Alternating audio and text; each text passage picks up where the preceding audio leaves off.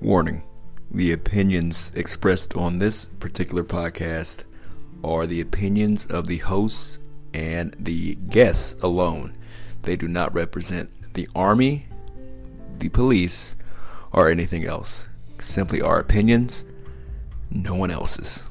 Thank you and enjoy before I forget.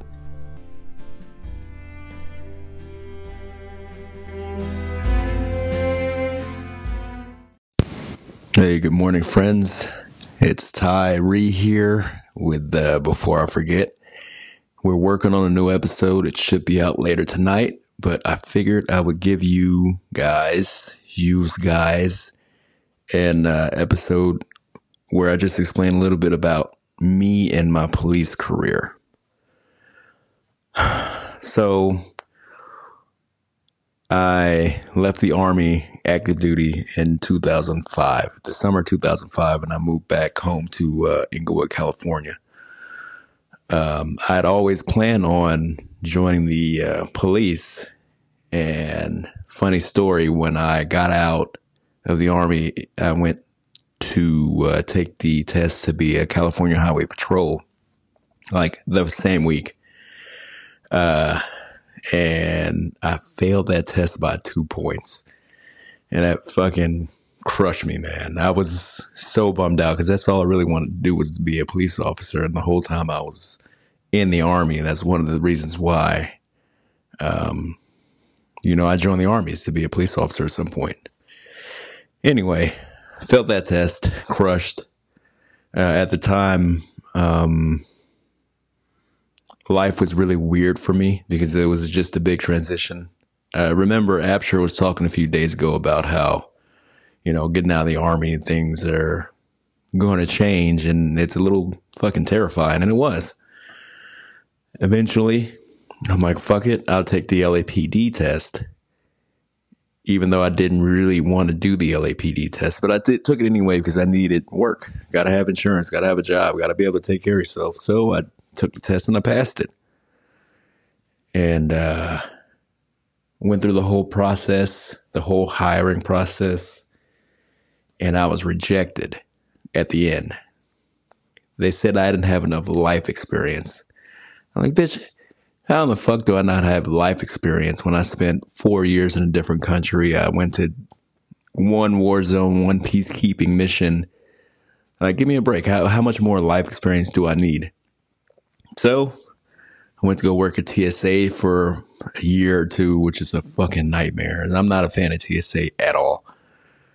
And I reapplied and I got on. It took about 3 months. The first time I got rejected took a year. And the second time I got accepted, it was 3 months. So we start the academy. That's all done. I'll talk about that separately. But my first duty station, or a place that I was stationed first, or my first division I worked out of, was this place called Harbor. It's in San Pedro in California. It's all LAPD. LAPD covers a huge part of LA city, and breaks down into 21 or 22 different divisions, and Harbor was one of them. So that's where I went. Working at a Harbor was a special thing. I had this training officer who was like just a fucking heavyweight, intercontinental, super heavyweight bitch that I couldn't stand. I'm not even going to name her because I'm not going to give her the pleasure. But she did everything in her power to make my life a living hell the whole time I was a fucking probation officer with her. She never gave me anything good. I could never get involved with anything too crazy. I think she had beef with people who were in the military, I think. Maybe she slept with some guy who screwed her over, and her whole life she's had this anger towards military people. So when I came to work with her, I was 2 weeks late because I just got done with a drill that required me to go to Washington or South Carolina or something like that. So when I showed up, I was a little bit behind everyone else, and she gave me shit from day one. I didn't know how to use the computer because I didn't train on it. I didn't know how to write a report. according to her. Eventually, me and her had it out in the car. Like you got to be with your training officer for about 2 months. You get 3 at the time. So 3 training officers for 6 months. And then you have 6 months of unsupervised work where no one has to sit around and watch you and grade you and rate you and all kind of stuff. So we had it out. Maybe about the last 2 weeks I worked with her. My wife just had our son. She told me I couldn't take fucking leave because it would look bad. And I'm like, well, my wife just had a 10-pound kid. You want me to sit around and not help her out? Fuck you. So, still I listened to her and didn't take leave. And one day we got into the car and I asked her to go back to the station because I left something. I know I messed up, but she snapped. She's like, you know what? You're a terrible officer. I'm like, you know what? You're a fucking terrible fucking training officer. I haven't learned shit from you over the last fucking 2 months. All you do is fucking ride me around. Don't say shit. Sit there and make me eat at a desk or a table away from everybody else because you're a fucking bitch and I can't stand it. Take me fucking home. Take me back to the station, drop me off, and I quit this shit. She turned white, her face fucking stone cold. Like, oh, so you're just gonna quit? I'm like, yeah, because you're not giving me a fucking fair shake. I'm busting my ass doing this shit, and constantly all I'm hearing from you is shit. Constantly ass. I don't want to fucking hear this shit no more. Yeah, you got to be tough to be a cop, but you ain't got to be a fucking asshole to everybody all the time because something's wrong with your fucking life. Again, she didn't say anything. We just kind of sat there, and then we started arguing, screaming at each other back and forth. I'm like, fuck it. If I'm going to get fired, I'm going to tell this chick exactly what's on my mind. Eventually, we finished the shift. I finished my time with her, which was still a nightmare because she still wouldn't let me sit with her while she sat there and have dinner during the day with her guys who she always flirted with, which is bullshit. One guy was I'm dropping times. One guy was a referee for the NFL, and he would always bring her stuff. And I always thought that was sketchy. Anyway, fast forward, we get through everything. I get a new training officer. He's like, I don't know what the fuck her issue was. You're a pretty good dude. I went from having no felony warrant arrests or anything like that in 1 month to 10 within a week with this new guy. Thank you for letting me fucking work. Let the guy go out there and do some digging. Anyway, I'm done with the harbor, and I'm moving on to South Central, our 77th Division in Los Angeles. Now, people think 77 is one of the tougher places to work. It's definitely more urban than a lot of the other places. Primarily black and Hispanic, not many whites. It's a hood. It's South Central. I was unsupervised. I didn't have to have somebody sit and stand over me and grade everything I'm doing. But for this particular day, I got to work with this older guy. He's 20, 30 years on. Real cool, though. He didn't give a fuck. He did not give a fuck about nothing. He's just like, man, as long as we go home at night, I don't care. So I'm like, cool by me. Let's take it easy. This is, it's got to be summertime 2009. Like I said, Anthony was just born.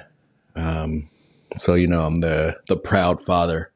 So every time I hear a call about a kid, I'm jumping on it. I'm going to go and help out children. I didn't realize how fucked up this one particular call would be.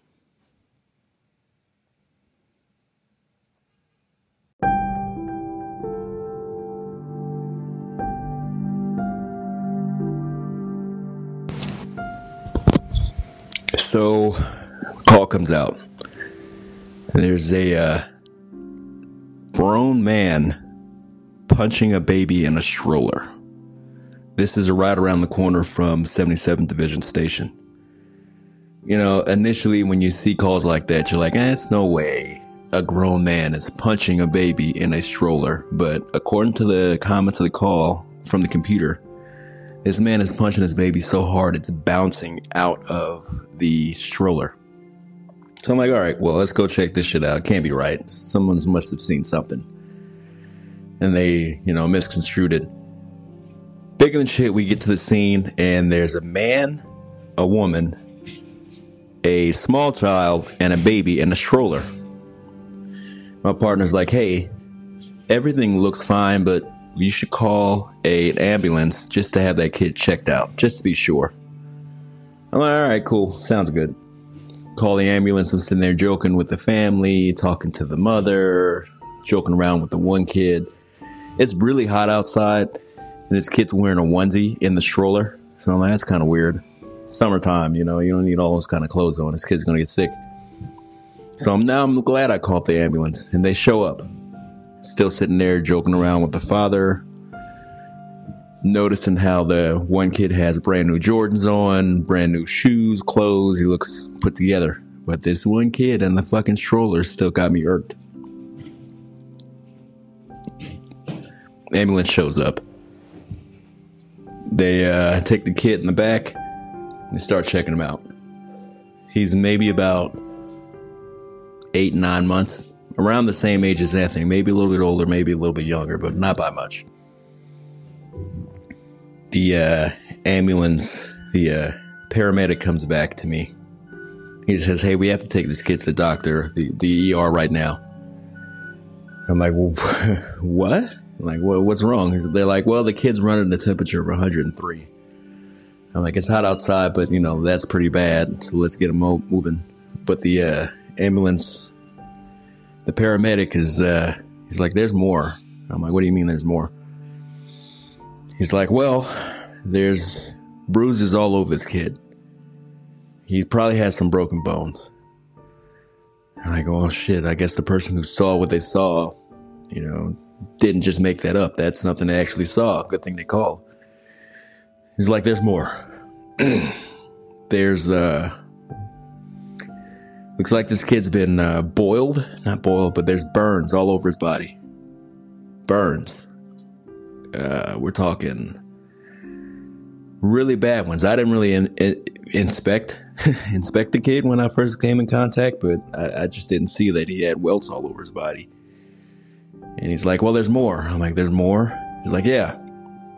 So he opens up the kid's mouth. Shines a light. He's like, you see those red marks? I'm like, yeah. It's like, what does that look like to you? I'm like, I have no clue. You're the fucking doctor here. You tell me. He's like, it looked like someone put a cigarette out in this kid's mouth. Several places. This kid's been tortured. My fucking heart sank. I fucking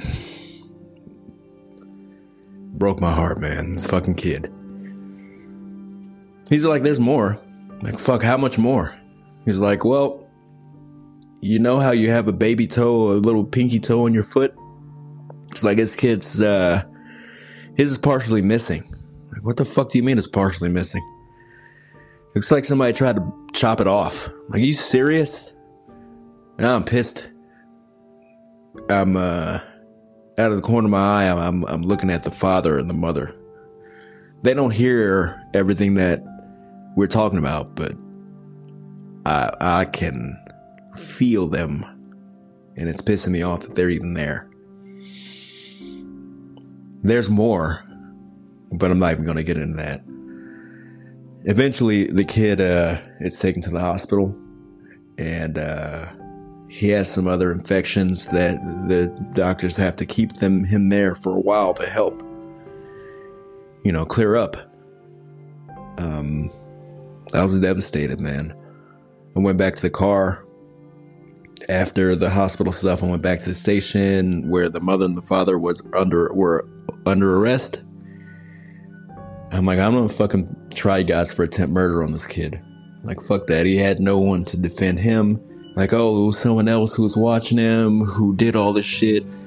So I'm like, so you knew that this shit had happened and you didn't say anything? You didn't report it? What kind of fucking parents are you? So, I booked them for attempt murder on the child. Of course, it got knocked down to just gross child negligence. I think the mother got off. The father got some time, but not much. But the best part about this story is the kid was adopted by the doctor who worked on him. I'm not going to put his name out there, but I do keep up with him. He's around the same age as Anthony, and he's doing well. Thank God. That's some of the shit that we have to deal with as police. You don't think about that kind of stuff before you join. You really don't. You don't think that, I'm going to come across a person putting cigarette butts out in a child's mouth. Who the fuck does that? Who thinks, I'm going to go to work and see that? But that's the kind of shit that you have a good chance of seeing when you're a police officer. You don't think about that. You don't think about the reports of child abuse and molestation and rape, kidnappings, shootings, murders, missing people, things like that. You don't think about that kind of stuff. You just think about the fucking fun pursuits and all that kind of stuff. But man, there's so much paperwork that goes along with everything else. Eventually, I'm going to tell more stories about police work, the good stuff, the bad stuff, the funny shit, the stuff you didn't think about that goes along with police work. And I think it's probably best that I do these on my own. I was even considering having my own separate show just for police stuff, but I think it's probably best to mix in some of these stories so you guys can hear them, so you get a little bit more clear picture of me and who I am as a man. Yeah, so tons more stories, man. I have, 13, 14 years of police stories to tell, 16 years of Army stories to tell. So, we have a lot of stuff. We got a lot of stories to convey to you guys about this whole thing of ours. So thank you for listening. Again, this is just a short one. Later tonight, we're going to have Stamper on, and I'm going to put that out highly polished. I'm going to edit all the crap that doesn't need to be there out. And I hope you guys enjoy it. And thank you for listening to me babble on Before I Forget.